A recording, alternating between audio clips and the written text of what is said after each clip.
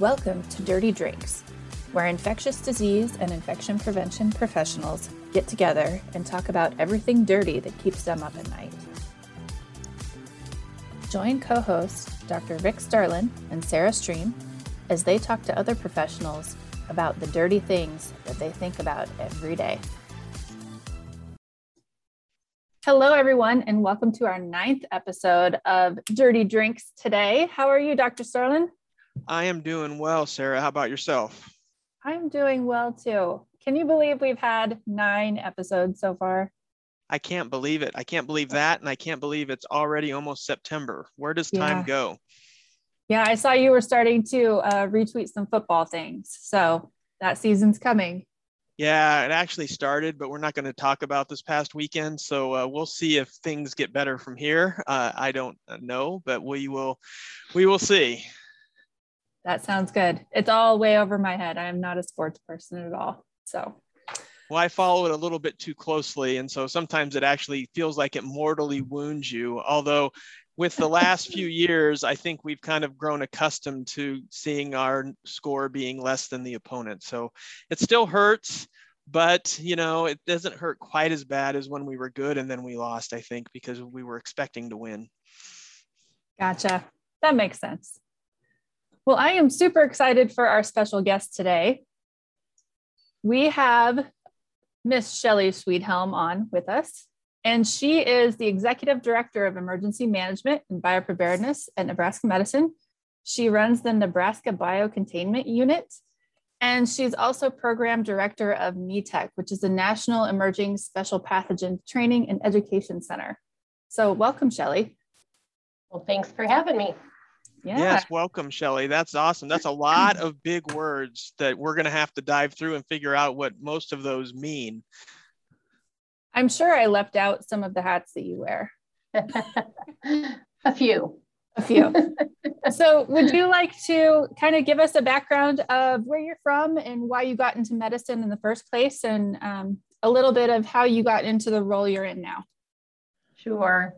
So I've always been a diehard Nebraska girl. Grew up on a farm in Northeast Nebraska, and then worked at the local community hospital there while I was in high school, between helping my parents and siblings on the farm.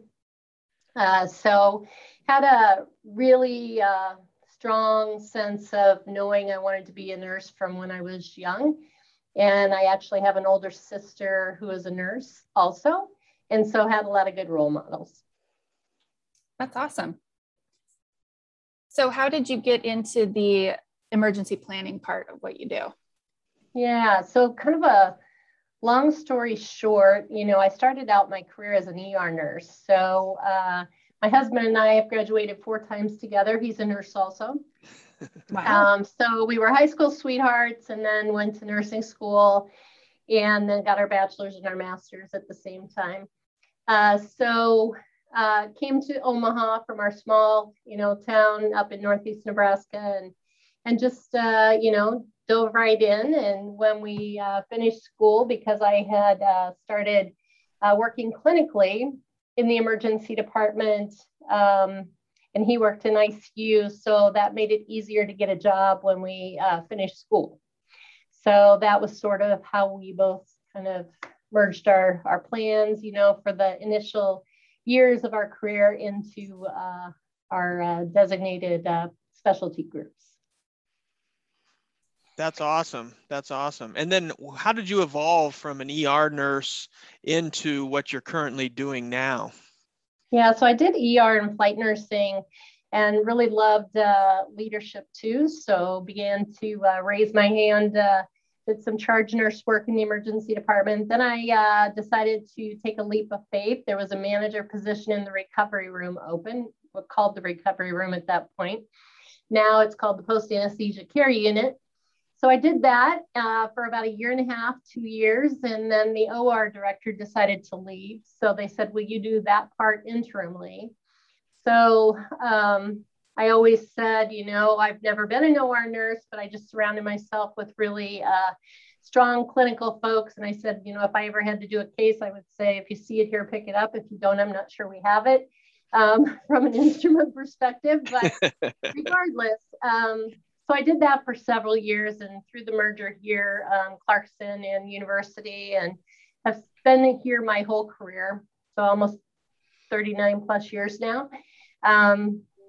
So long story sort of short again, I then took over the emergency department, added emergency management to that, had the trauma program for a period of time. And when I had the emergency management piece, there was this small unit that Dr. Phil Smith in the early 2000s after 9/11 decided to use some funding to create this place called the Nebraska Biocontainment Unit. So for 9 years, we begged anybody to really know we existed, and did a lot of work with our staff to train protocols, policies, exercises, you name it. And then in 2014, the US State Department heard we had this unit, and that's when Ebola was starting to evolve in West Africa. So they came for a site visit, and within a month, we had our first patient with Ebola virus disease here. So I remember having conversation with our leaders about, should we do this? Should we not do this? And I remember saying, and Dr. Phil Smith was there too, and we both said, these are our fellow Americans, so they need us. And if we've trained and exercised for 9 years and we don't raise our hand here, then this has all been for naught. And so the rest is history, so to speak. So that lended itself to really then getting some early grant funds to put on some CDC courses, the National Emerging Special Pathogen Training and Education Center came out of the 3 hospitals in the nation who successfully cared for patients with Ebola back in 2015. And then from there, lots of other grant opportunities. So ICAP and other CDC funds, as well as other ASPR funds. So that's sort of how it began and evolved. And I feel like we haven't quit running since all that began.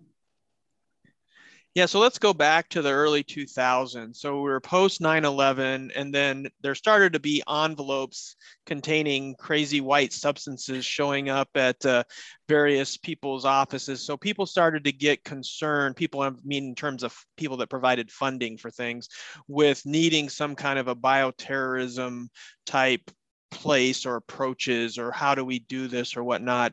And I don't know when you got involved with Dr. Smith, but obviously it was very visionary to develop this kind of a facility. There wasn't anything like this really when you guys did this. And so how did you guys come together and figure out how to do something that worked when you didn't have any idea what was necessarily going to work?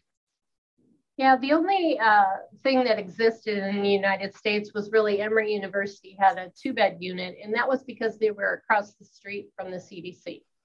So the CDC had funded them for a long time, for the potential lab failure, somebody got a needle stick or something like that, or, became ill with the pathogen they were working with. So in 2006, a very large consensus conference was done with European countries and others to really start looking at how it evolved, and some consensus about practices and biosafety and other things came out of that.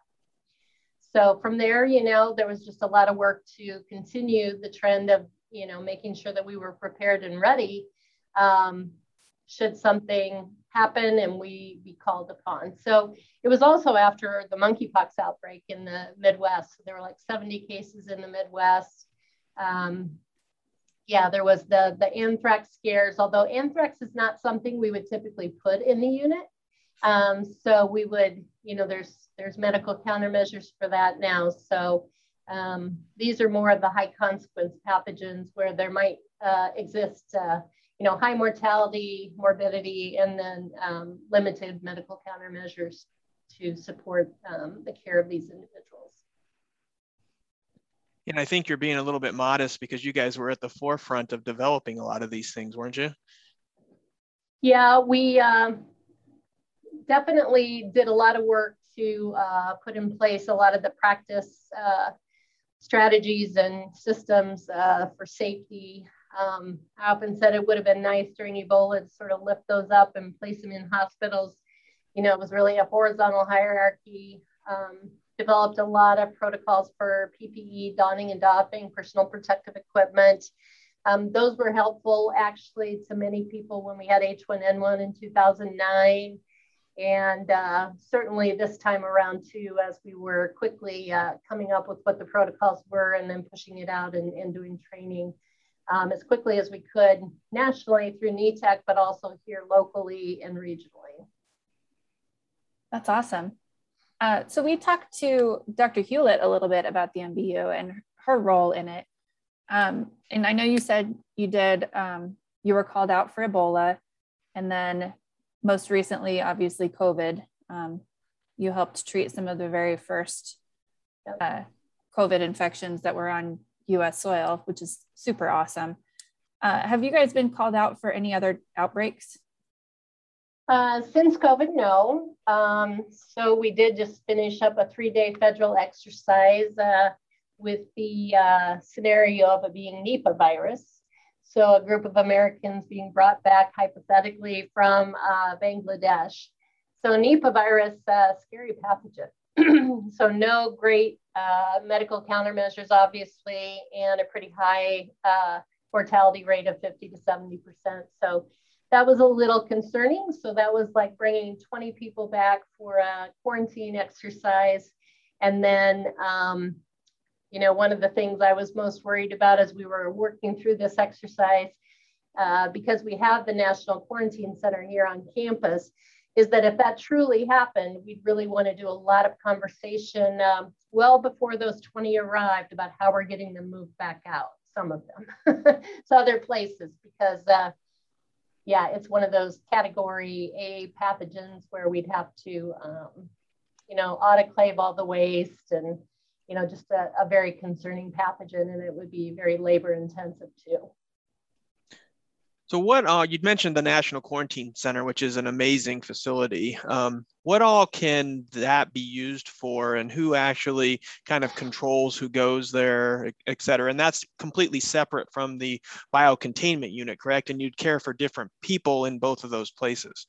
Right. So the quarantine center is quarantine. So it's separating people who are still healthy, but who have had an exposure to a unique or novel pathogen of significance. So you're just monitoring and watching them for symptom onset, whether that be a respiratory pathogen, 14 days, or whether it be a viral hemorrhagic fever type pathogen like Marburg or Ebola or Lassa fever, which is more like 21 days. So the quarantine center, interestingly enough, and then let me just finish the definition then. So the biocontainment unit is for isolation. So those who are symptomatic and ill would go to the biocontainment unit, who meet the case definition of the pathogen, the incubation period, et cetera. So in care of the COVID folks from the Diamond Princess cruise ship, it got a little wonky and messy, right? Because some of these people were not very sick. Mild symptoms were certainly able to be safely cared for in an outpatient environment, which the quarantine unit was. So we sort of fudged and blurred the lines so that we weren't admitting people to the hospital who really didn't need to be admitted, but we had to monitor them closely, obviously, for symptom onset. So did some outpatient, watching, looking for symptoms and laboratory changes. And some of these folks obviously needed other monitoring, coumadin levels, other things like that, that just were required for basic care maintenance. So we fudged the lines a little bit, but typically quarantine should be quarantine. It's not a clinical care service or support area. It's just for really monitoring. And we do have all of our biocontainment team is cross-trained quarantine. But we do have a couple of medical directors who are focused on quarantine, and then a couple that are also focused on biocontainment unit. But they, we're all part of the same team. So that's very cool. I keep thinking back to the movie Outbreak. That was actually just on yesterday, believe it or not. Nice. Yeah. So going back, let's go back in time a little bit to when you guys got the call that you were getting somebody that had Ebola. Ebola was something that obviously had not been in a human on U.S. soil, right? And here you are taking care of them in a hospital that has lots of other people and patients and everything else. And you've built this unit, we've trained for 9 years and everything else. And I know everybody was pretty confident that things, we knew how to do this. But I imagine the level of anxiety was incredible. And to know that this pathogen, a person with this pathogen was going to arrive at some point in time, whenever the plane touched down, that had to be incredible. Yes. Dr. Phil Smith and I had many conversations as we sat in the incident command area, anticipating the arrival of the first person, doing just-in-time training with our team. As a physician and nurse leader partnership, it was, a lot of strain and a lot of stress on us, knowing that, we're accountable for doing this. But we had a lot of confidence, obviously, in our team. But it was, I don't know what more to say about it, other than, I'm glad that's behind us. But we certainly had a lot of conversations and heart-to-hearts about, I hope we made the right decision. I knew we were making the right decision for the individual because they needed our care, and we're still good friends with him today. Dr. Rick Sacra, who was quite an extraordinary physician, doing really benevolent work over there. And so it was really important for that path of contribution in life to see him get discharged eventually when he finished his course of care. But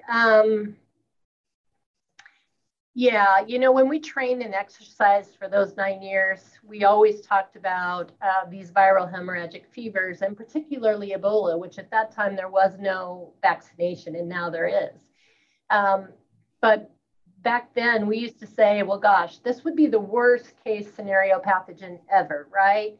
It's highly infectious, not highly contagious, but it only takes one virion particle to go astray or awry. And, so the safety protocols, how we work together to make sure we were watching each other closely, constantly, speaking up, it's the culture that we would hope to make sure that is in place everywhere in healthcare these days. But So that brings up a really great point, Shelley. And I know you have a little bit of passion for leadership as well. Can you talk about the importance of working on a team like that? And, watching each other's back is not necessarily a bad thing. Like, I'm not picking on you, it's for your safety type deal. Yeah.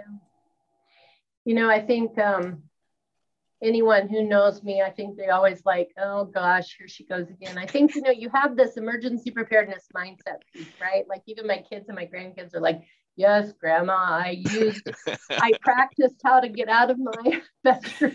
Like, right. Severe weather, they're always in the know about what's going on and what their plan is. But anyway, I think, part of that too, it's just like, it's important to have a team who really doesn't necessarily think like that, but always has that safety culture piece, as a part of everything they do. So always thinking about what could go wrong and mitigating for what could go wrong, really practicing.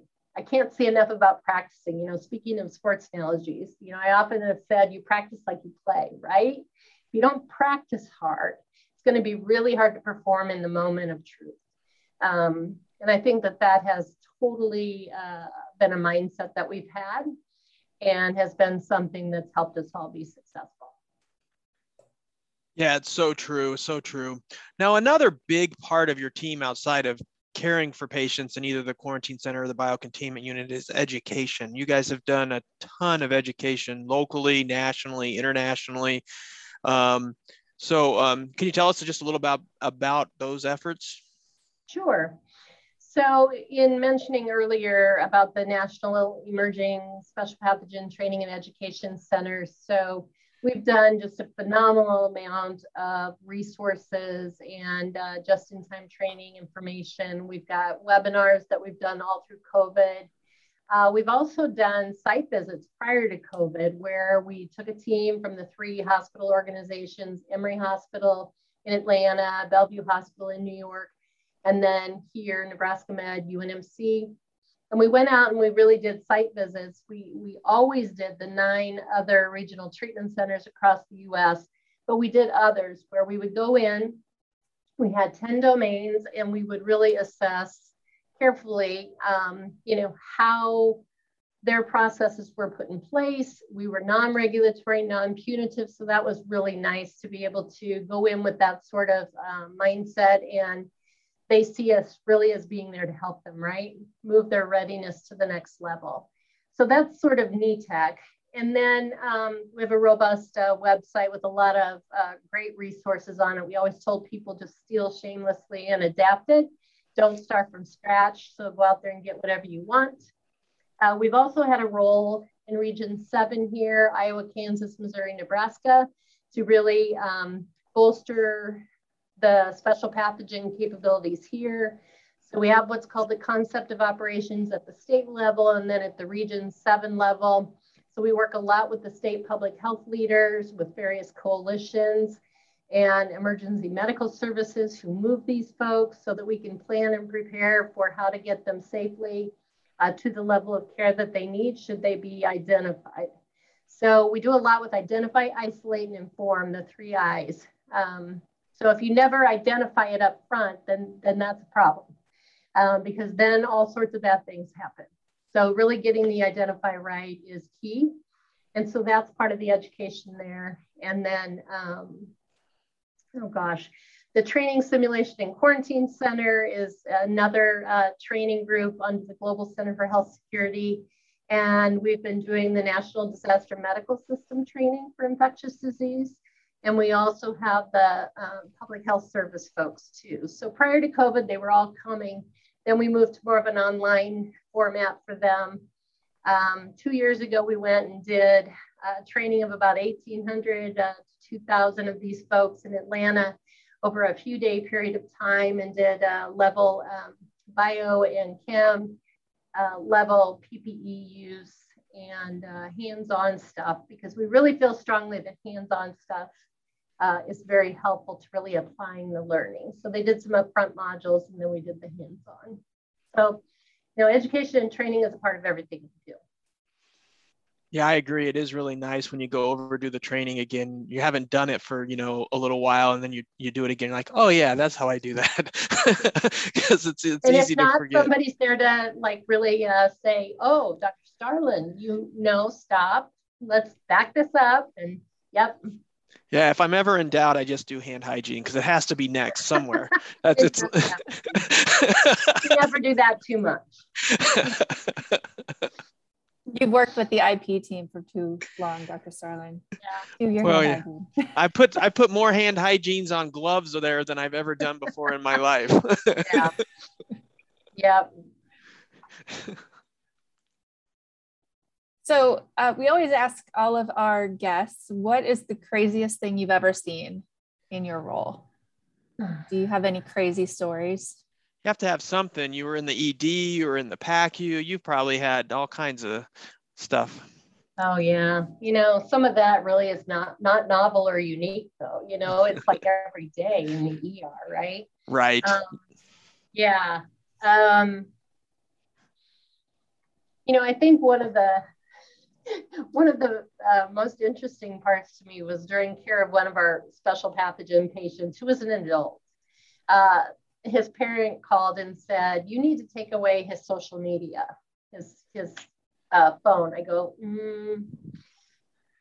he's an adult. I'm not going to take away his social media access. It's like, I'll let you have that conversation with him. But, it's just, yeah, there's honestly in a 39-year career, it's hard to even begin to, I should have kept a log over time.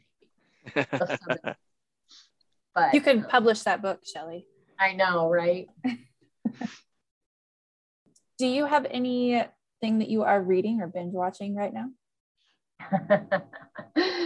I read a lot of medical articles that are pushed my way just so I'm up to date and relevant on what's happening, with vaccine or what's happening with Delta variant. I read a great article last evening. What was it called? It was called Accountable Freedom. And it was just a, interesting, perspective of how does that look nowadays? I think we've got so much conversation on both sides of the vaccine strategy. Both sides of the max are using mass strategy that it's like, can't we all just be accountable and do the right thing for the other people that we are near, right? Whether that's in the workplace, whether that's at home, whether that's in the school or wherever it is. So we talk a lot about accountability, but where do we fit that into what's doing the right thing too, and not make it political? So. Yeah, that certainly sounds interesting, for sure. Now you, obviously in the circles that you're involved in, just kind of seeing where do we go for the future? I mean, if we look at our recent past, we had SARS and we had H1N1, we've had MERS, which, maybe isn't gone away. We've had Ebola, the monkeypox you talked about, and now COVID.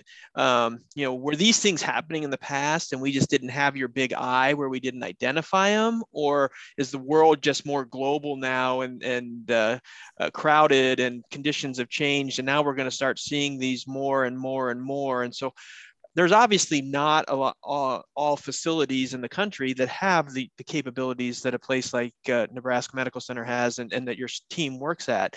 So what's the future look like and how can everybody kind of think about preparing for this? As you mentioned, you have to identify and isolate, which I think is what you're teaching and preaching to the hospitals that don't have these facilities. But if we're going to see this more and more, what do we got to do? Yeah.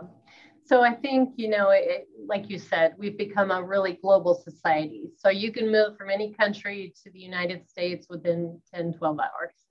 I think this was brought home for me really blatantly as I traveled to Lagos, Nigeria a couple times to do education and training with their healthcare providers over there, which was a very rewarding experience. But you can just see, when you're flying on a plane from there back to Atlanta, you can see how quickly moving Lassa fever or monkeypox from that country where it's pretty prevalent back here to the United States. So it is really key to get the identify correct. And we may not know the pathogen, right? At least initially, but we should know that there's symptoms here. There's a fever, rash, cough. We should be able to get them masked quickly. And then we should be able to couple that with the travel screen. And then look, right? Go see what's currently happening in Guinea or what's currently happening in some of these other places where some of these pathogens are. I think those to me are maybe not even as worrisome as what the potential next variants of this COVID may be, or what is the next pandemic that might happen. There's constantly emerging threats that we keep watching. It takes a lot to get it to a pandemic level, but I worry, have we learned anything? Have we done anything more to hardwire things, or have we gotten to the point of where public health and science is overtaken with politics? So there's a lot of things I worry about, and it's mostly the novel pathogen that we don't even know of yet. I think that keeps me up at night and makes me concerned of what will we be able to handle this. I also think there's conflicts where Americans are at happening in a lot of other places, right, in the world. So if there's something occurs there where we have large numbers of whether it's military or it's civilians and they're injured, whether it's a radiation incident or some sort of biological incident, can the United States even absorb them and care for them? We live in a world of just-in-time everything. So supply chain obviously did not function very well during COVID. And in fact, we're still struggling with a lot of things. So in many ways, I'm really worried about, will we learn anything and will we take any action that's meaningful, or will it simply be yet another thing that gets forgotten? Yeah, I agree with you. Our memory seems to be short, especially when it comes time to fund things when you don't think you necessarily need to fund them because nothing's going on at that particular moment. So I hope that we learn something from this, but I agree with you. I share that concern. So you mentioned a trip to Africa as part of this job. So where in the world has this role taken Shelley Schwedhelm? Well, you know, it's given me a lot of opportunities to do things I never would have imagined. So, yeah, we, on behalf of the Global Center for Health Security, we took a couple of teams, 2 different years apart, to Lagos, Nigeria, part of our West African International mission, and did just basic training, right? Even just safe injection practices. So, one, you know, they spoke the truth. They said, well, we don't have enough needles, so we just do one, then they take the syringe off, then they put the new syringe on. And so it's like, you know, so one needle, one syringe, you know, one time, and practicing.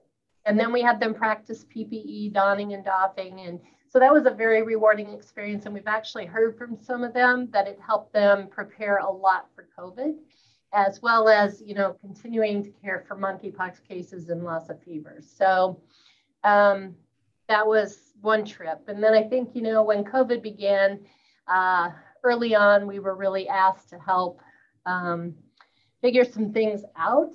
And so we went to meatpacking plants, went to 16 of those, and across the state of Nebraska, and really worked with the leaders in those places to add, you know, engineering controls, barriers, work with them on administrative controls such as screening and masking and all sorts of different strategies.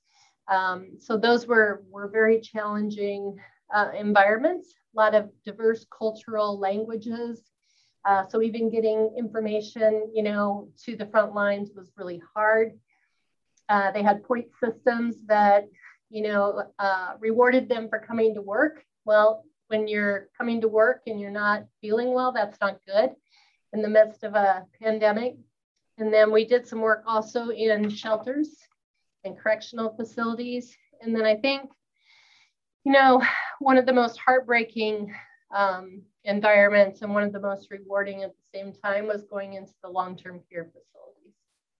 So we hit about 75 of those. So I did a lot of the work, you know, boots on the ground via the phone, and provided a lot of, you know, education and training materials and resources and consultation. And then we had a team that then went in and did hands-on with them. You know, maybe it was PPE training, maybe it was helping them set up their zones. You know, no long-term care facility is the same as the next. And in many cases, these folks were seeing people die right and left. I remember meeting one nurse who pulled her RV into the parking lot because she wasn't going to let her staff on nights be there alone. So that was pretty cool. Yeah. So we were able to keep, you know, the case fatality ratio in Nebraska pretty low, you know, like at the 1% mark. And I really think a lot of those efforts early on by a lot of different groups made a huge impact. It seems like the worst times bring out the best in people for the most part. Yeah. Yeah, it certainly seems like from just that discussion that, you know, America's health really is what's impacted globally. So global health is going to be where we have to look going forward, is we really need to pay attention to what's going on elsewhere in the world and do our best to support healthcare everywhere in order to keep even Americans well as time goes forward. That's very true, Dr. Starlin, because even if you think about vaccination, right? We live in a global society. So just getting the United States vaccinated, just getting Nebraska vaccinated, just getting Douglas County vaccinated is not going to ever solve, completely what's going on everywhere in the world and keep us from seeing new variants and new issues of concern. So it really does mean a full view of the world in a different way. Yeah. So we have a lot of listeners out there that may be fairly new in their medical career or trying to figure out what they want to do. If they were to listen to this podcast and decide that emergency planning was really interesting, what would be some tips that you would have for them? Yeah, so they can start local, right? So if they're still in school, ask their school leaders, what are our plans for this, and this? If they want to think about if they're in healthcare now and they're thinking about, wanting to move into this career, then they should talk to their emergency management person and say, can I help? Is there anything that I might be able to step in and listen or learn? We also do have a program here at UNO, and we have interns that come and spend time with us in emergency management. So that's a career path that some people can take. And I believe our College of Public Health also has a emergency preparedness certificate program. So there's lots of ways to get involved, but it's mostly just finding who is that person in your organization or your business that does it today, and just seeing if you can spend a few minutes talking to them about how to get involved. We need everybody involved. It's not just a person who does emergency management. We all have an accountability to it. That's some great advice. And I am going to go out on a limb here and say that you probably don't get many volunteers on a daily basis that step up and say, hey, let me help. I do get a few, and we've got a really, I feel like, strong decentralized model here in at least our organization, where a lot of the leaders have accountabilities in the incident command structure or, on the decon team or whatever it is. There's just lots of opportunities and ways to get involved. That's great. Yeah, it's awesome. Just like you said, just raise your hand. There's opportunities and it may come knocking like it has for some of us. Otherwise, you may have to search it out, but there's definitely ways that I think everybody can make a difference, as you said. Right. Totally agree. And you know what? Even all of our newfound knowledge across the board in infection prevention and control, if that can reduce one hospital-acquired infection going forward, that's a win, right? So now we all know things we can do to improve infection control at the bedside. That's right. Practice hand hygiene, right, Dr. Starlin? Yeah, it's never wrong. You're never wrong. If you don't know what to say, don't know what to do next, reaching for that alcohol sanitizer will never be viewed as a wrong answer. Now you might have to, but then you can get your the little gerbils rolling around in your brain to figure out what's next. But at least it gives you a minute to take a breath, right? Yeah, good advice. So do you have any questions for us, Shelley? We greatly appreciate you being on with us. This has been awesome. I think our learners are going to learn a lot about what you do every day, and thanks for sharing your knowledge.